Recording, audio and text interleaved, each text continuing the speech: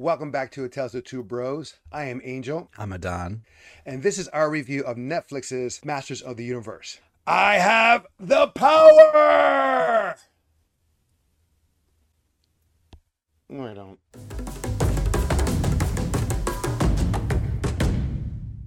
Netflix just released of Kevin Smith's rebirth, if you will, or reboot of Masters of the Universe. Notice it's not He-Man and the Masters of the Universe. By the way, there will be spoilers. If you want to hit pause, go watch the series, come back. It's not that long. It's 5 episodes. It's about 2 hours. You can just watch it real quick. Ivan, you saw it. Your first impressions. Overall, I would say it was not bad. It was actually, they sell it to be like a He-Man show, even though it's titled Masters of the Universe. Like, if you watch the trailer, it looks like it's going to be like He-Man centric. And then it was, even though it's a kid-based, cartoon, it's a little bit more mature. Ooh, it's a lot more mature. Yeah, you definitely see characters that I was like, did they just really kill off this character? And did they show like how they're killing off this character? And of course, if anything, it focused more on Teela. And I think that's where some people had issues with in the way they focused on her. But overall, like my favorite part was like the side characters. Actually, most of the side characters. Triclops, played by Henry Rollins. Yeah, one of my was cool. favorite adaptations. I know that was divisive because some people didn't even like that. Evil Lynn, I liked her development. And this, I could say, probably is definitive. Orko is the favorite. It made it more real. We get to learn about these characters through this 5-episode arc. By the way, what's up? What's up? What's up? I gotta wear the shirt. Come on, if you're gonna do a review on it, I gotta wear the He-Man shirt. I know you do. In the series that we watched when we were kids, after school, it just gave stories, basic violence, basic plot, a learning thing. Since it was an after-school show, a lot of kids saw, hello, after school. There's a little learning at the end. Yeah, a little PBS. Yeah, kind of like a G.I. Joe thing. The more now you know, it's half the battle. Here we get, again, that more character development, and it becomes more grounded and more relatable for many people. One of the things I liked, the voice acting. Yes, they had like an all-star cast. The person who played He-Man and Adam was Chris Wood. You may have seen him on Supergirl. He was Mon-El. You have Sarah Michelle Gellar. She was Teela, who was also Buffy. Lena Headey. You know her from Game of Thrones. You have Mark Hamill playing Skeletor. And you have Tiffany Smith playing Andra, the techie girl that was Teela's partner. Diedrich Bader, who was Trapjaw, King Randor. He's also known for his stint on as Batman of Brave and the Bold. I'm sorry, it's kind of early for me. I just finished working out, and you have Liam Cunningham, who played Man of Arms. Yes, he's from also Game of Thrones. I think he's one of the perfect matches that we had on this series. You have Susan Essenberg, who plays Sorceress. She's done a lot of video games, voice acting. Justin Long, who is Roboto. And I'll go back to him later in the sense how he played Roboto, because he sounded like someone else. You have Griffin Newman, who played Orko, who was from The Tick. That's right. That was Arthur. Kevin Michael Richardson, who's well known in voiceover work. He was Beastman. He was the Joker in The Batman. Henry Rollins, as he said, it was Triclops. And you have Dennis Haysbert as King Grayskull, the guy from Allstate. He's also God in Lucifer. Another spoiler. There you go. Phil Lamar as Hero. You know him from playing Green Lantern on Justice League. You have Alicia Silverstone as Queen. You know Alicia Silverstone from all the movies she's done, like Clueless. I can't remember any other ones. Jason Mewes, who's Kevin Smith's buddy from Clerks and all that stuff, plays Stinkor. Pretty appropriate. And is either more. I know that there's more actors in there. But we have Kevin Conroy playing Merman. You know him all. We all know him as Bruce Wayne, Batman.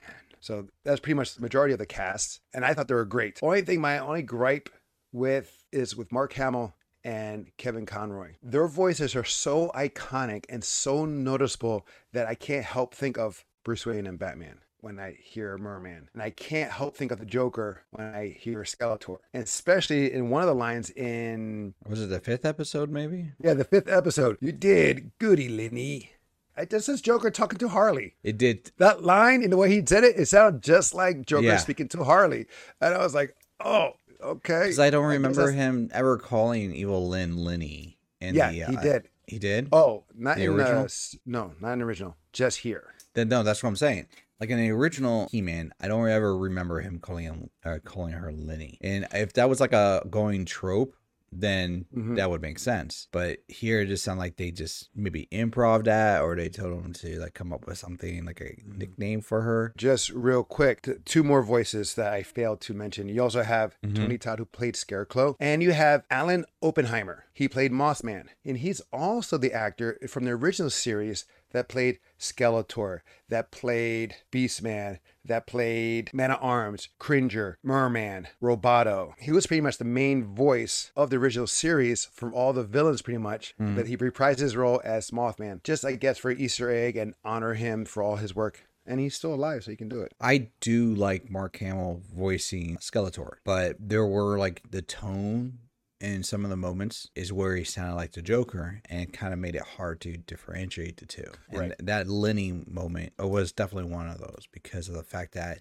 it wasn't in the original lore of the show. I don't remember any moments like that. Well, he did have some moments here and there where he kind of broke out of character, but not much. No. Here it was a little more free. What I like about this show, it's not necessarily a reboot, but more of a sequel because there's no origin story here. What origin we get is in the opening credits where Man-at-Arms is speaking about the history of Grayskull, who's the protector, and who's trying to take it out. Pretty much similar to how it was done in the original series where He-Man is talking about it, but this is Man-at-Arms giving the story. And we go right into pretty much the death or disappearance of He-Man and Skeletor. And then it reverts into finding a new defender of Grayskull. Technically, they don't find a new defender. No, but they kind of steer that way. You think it's going to be Tila because it is her story in this. Because we don't see He-Man or Skeletor because they get killed off in the first episode. And we don't see them until the 4th and 5th. It's all pretty much her story. And how she's dealing with the betrayal of not knowing Adam and He-Man were the same person. Kind of like Lois Lane not knowing that Superman and Clark Kent is the same person. Other people knew, Man-at-Arms knew, Battle Cat, Orko, the Sorceress knew, the Queen knew, the King did not know, and which led to throwing out Man-at-Arms. Well, technically in that sense, he's no longer Man-at-Arms, he's Duncan because the title of Man-at-Arms went to Tila. And that's when after she got that title, she found out who He-Man and Adam were the same person. With that, this disappearance of He-Man and Skeletor is kind of like how any country goes without a leader. They represented order and chaos, the balance. And when I'm gone, there was no balance. That's how I saw it. How did you see it? Did you see it that same way, or were you saw it differently? Well, I took it more literally what they were doing because the whole idea of the cities and people going into ruins was because magic was leaving Eternia. And the whole reason magic was leaving Eternia was because the method that He-Man dies in episode 1 is severs the sword. And the sword is like a conduit that channels magical power into Eternia. That's how come, like, when he says, I have the power and becomes a champion, it's him gaining more access to the magical powers and it's channeling through him. It's like an uber steroid that happens every time he does it. Which was very reminiscent to how it was done in the original. But I just find it a little cheesy where they're going by his ass. When they're circling him around and goes by his ass, and then the loincloth comes around. That's very Sailor Moonish. All right, I was like, okay. Yeah. There's little touches of like Kevin Smith-isms is his thing. And we'll get onto that.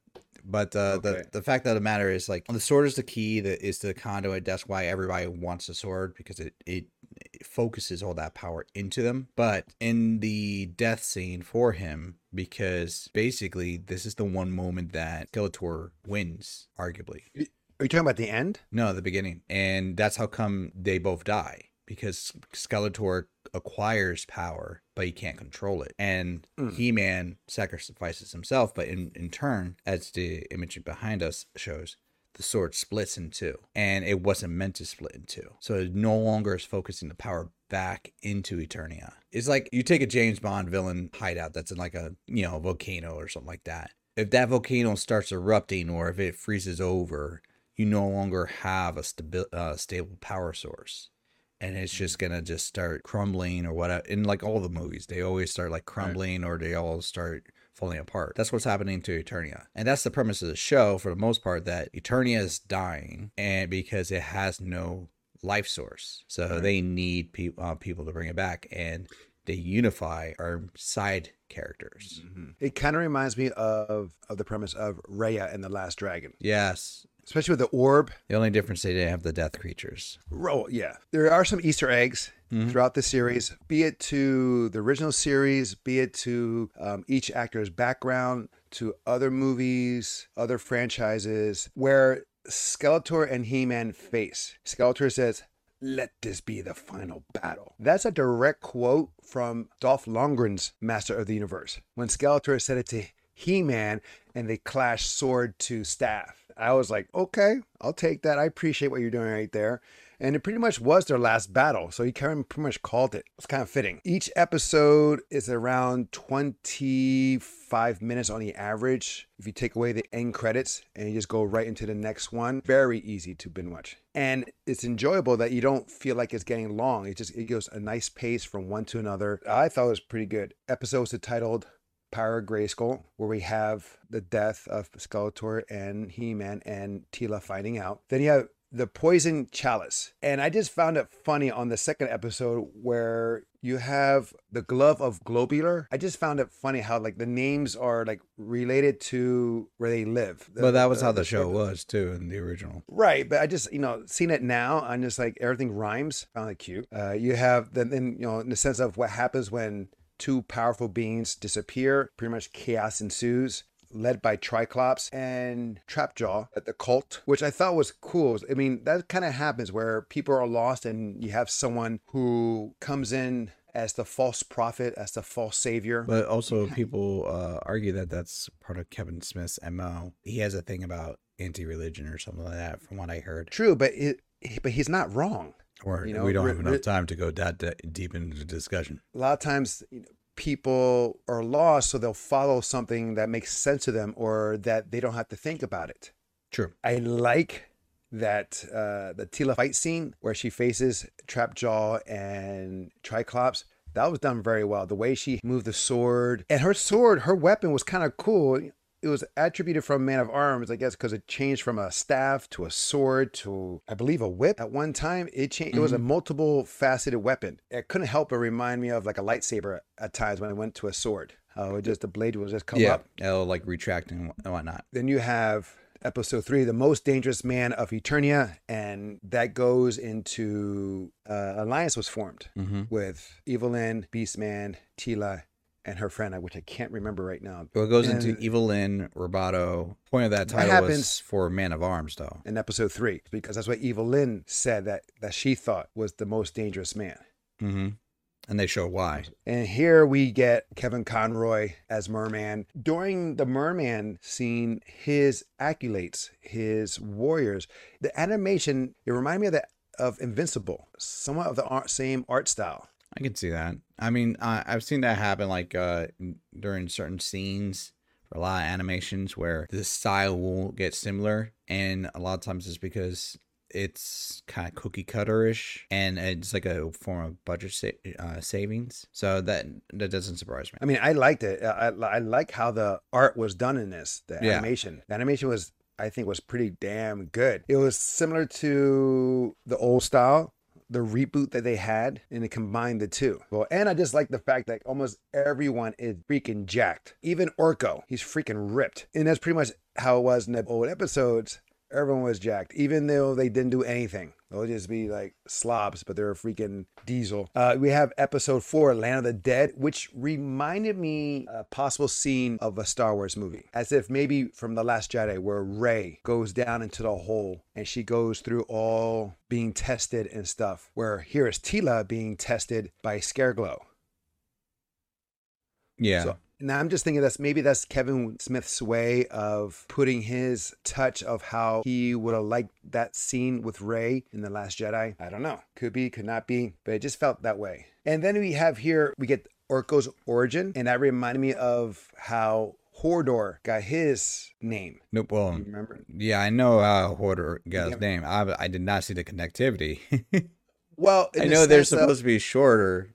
Like Right. it means something else, and Right. everybody Well, just misunderstood. Well, that's what I mean. With Orko, it was different. He, like a lot of kids, they can't say certain words exactly right. So they do it as they best they can. Mm-hmm. And so Orko is an abbreviation version of Oracle, became a nickname. With Hodor, it was like a time machine kind of thing happening where It was a stutter kind of situation, and it was hold the door. but it became Hodor, and which was a very powerful scene on that show of Game of Thrones. Mhm. And this was pretty deep in essence as well, even though it was something simple, but it's just how he looked at himself and how others looked at him. Just to finish that note for me about Oracle, the whole idea of the name representation was his parents believed that he was going to be something special. That's why they named him Oracle. The whole fact that he ended up with Orko as his nickname was also representative of how he saw himself. He never saw himself as his parents did, and he had self-conscious issues, and he felt very much as a failure as far as being able to complete magic and do his skills. And it was one of the things he was afraid of, that he couldn't support his friends, that he didn't support his friends in actuality. And that's how, he lost people because he couldn't do these things. And he couldn't see his own people too. It was like a mental block that Exactly. he put on himself. But we see at the end of the episode, he finds his strength. Mhm. He finds his confidence. Unfortunately, he sacrificed himself to save his friends. And which is one of the most badass moments too. I thought so too. I just recently went to a Comic-Con, and like I've talked to people about it, and everybody's like, that's the best moment in the entire show. Arguably. There was a many like, oh snap, because you thought he would fail. And then he just conjured up, he just mustered up even more. His confidence even got bigger. His approach or his magic got stronger. Unfortunately, Scareglow got him, but still, it was a perfect way to die. Yeah. Now, also in here, we have Roboto. The way Justin Long played him, I was like, where have I heard this mannerism before? And it dawned on me, Baymax, Big Hero 6. Okay. The way he was talking is like, do you need assistance? Are you in peril? Are you hurt? And it's like, of course, I'm not doing the same way that he's doing it, but the mannerism, the cadence did sound like that. And it was kind of cool. He's like almost a carbon copy of a younger version of Man-at-Arms. Also in episode 1, we had a carbon copy of He-Man with Faker, which was pretty cool. You didn't know what's going on. You would have been lost. Like, what the hell? Why is He-Man grabbing the sorceress like that? Yeah. Right. And then you see He-Man and then you see Adam. But what was cool about Adam, in difference of the original series, he is not as huge as He-Man. He is a smaller version. Yeah. He's kind of like Billy Batson in Shazam. Well, they took that from the 2000 remake that you saw mentioned earlier. Not Right. the original He-Man. He was jacked all around. And I believe this series is originally a comic book with Dark Horse and written by Kevin Smith. Maybe. I didn't Yeah. read the comics of He-Man. Yeah, I believe so. And then you have, I'm sorry, but they go to Preternia. That's supposed to be heaven. And I just find it funny, Preternia as the land of pretty. And again, another kick I got out of that. Then we have the last episode. Well, on the end of that episode of episode 4, we see that they go into there. We see Prince Adam there. And then it cuts and it goes right into the following episode right away. The Forge at the Forest of Forever. Heaven. Well, they say not everybody gets there. It's only like it's a reward for those who. Kind of like Vikings with Valhalla. Yes. Here we have the death of 2 people. Roboto dies here. Reforging the sword. And it was kind of funny in a way that when it happens, he's like, oh, damn. Because he Yes. realizes like he's so close. So I kind of chuckled. Maybe I shouldn't have. It was the way he did it. His death reminded me of Pinocchio, where the wooden puppet becomes boy, Mm-hmm. where he, as a robot, he fears death. That moment becomes human, Yeah. which is pretty deep if you look at it that way. I mean, granted, we don't really know his backstory too much. Just that he was created by Man-at-Arms and everything that Man-at-Arms knew. Yeah, he was Roboto- supposed to be like Roboto like a wannabe son. Very Pinocchio-ish. Or like a Boba Fett and Jango Fett. Okay. Remember he had, I'll give you that. He wanted, because Jango wanted a clone of his own to raise. And then we see we're in heaven and we see Prince Adam, and we find out that they're in heaven, and we have King Grayskull, which Grayskull was named after, because he was like the first champion. Was he the first champion, or was it Hero? No, Hero was another champion that came in, but they do clearly say that Grayskull was the very first champion. Then you have other past champions, which was kind of funny. Then you have like the female. She spoke a different language, but she was still a champion. But she was dressed as a sorceress, like a made-up outfit of the sorceress. Did you notice that? Mm-hmm. I just don't remember her character like overall. Yeah. A lot of them were like other characters, I'm sure, that were on the show. And they just reimagined them. Yeah. I mean, for the most part, that episode was more just, we need to form the sword and a little bit of discussion and filler. Because you would think Teela would get some closure from Adam from the whole death thing, and she didn't. Mm-hmm. There was no real closure for her in that. It was more like as a plot point to lead into episode 5, where they were going to bring in and bring back Adam. Episode 4 was more about hell or purgatory, where episode 5 was heaven. Again, religious here, as you can see. I did like overall the relationship built with Evelyn and Orko, and how they could relate, and that you follow the wrong people, you go down the wrong path. Almost similar to how it was done at the end of each episode of He-Man and the Master Universe, where there's a little learning lesson. Here, you're seeing it without really breaking the fourth wall explanation. But in this episode, there was a oh damn moment. What moment was that? When they think they're winning, and then Evelyn looks at the skull from Skeletor's scepter starts floating out from her, like her side, and she's like, what? And then all of a sudden Adam is literally stabbed in the back, and they show the stabbing. Dude, I mean, I was like, this is not strictly for kids anymore. Well, I mean, this is for my generation. They did that with, like, when they show was it Steeljaw? I mean, Trapjaw. Yeah, his face was like cut in half. I'm like, whoa. I'm like, that's pretty graphic. Oh, did they know? They didn't show it. They showed his head split. No, they showed the aftermath. You see a laser. You see a laser like this, and then they show the aftermath. It's still showing a split head. The homegirl, she hit a button, and the saw came out, and it went right to his head, and then it cut to that, and then we see the aftermath when he's down. Then that was Steeljaw. I'm sorry, that was Steeljaw. Means Trapjaw. I called him Steeljaw. It's Trapjaw. But yes, there was other characters that had similar moments, and you're like, Jesus. Okay, cool. This show was not made for regular television.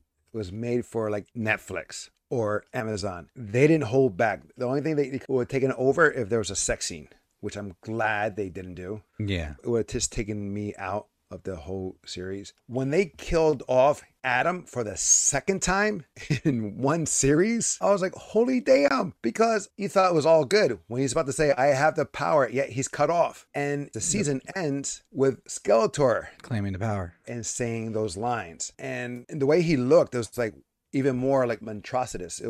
It kind of reminded me of the character from Ragnarok. I want to say the whole thing that him being bigger than the statue was more artistic view, because I feel like when we come back, he's not gonna be bigger than the castle. He's gonna be like human size, but like He-Man big. You're right. It could be an artistic thing, but that cliffhanger gets me excited for season 2. Yeah, because now it just flipped the switch on what we grew up expecting. If you read the comic books, you probably know what's going to happen. You probably have an idea. But since I have not read Master of the Universe Revelations, I don't know. And I like that. I like not knowing everything. I like being surprised. Hopefully they stay on point. If you're going to make something new, as long as you honor the original, I'm good. If you flip the switch 180, I'm like, what the hell? But so far that hasn't. Even though it was pretty much a Teela story, but it wasn't Teela. It wasn't like Teela's going to be the next Masters of the Universe. She wasn't going to take the mantle. I thought she was at one time. I thought she was going to be like the She-Ra. They do hint at that she's going to be something important, because at several points, Sorceress, a Skullglow, and then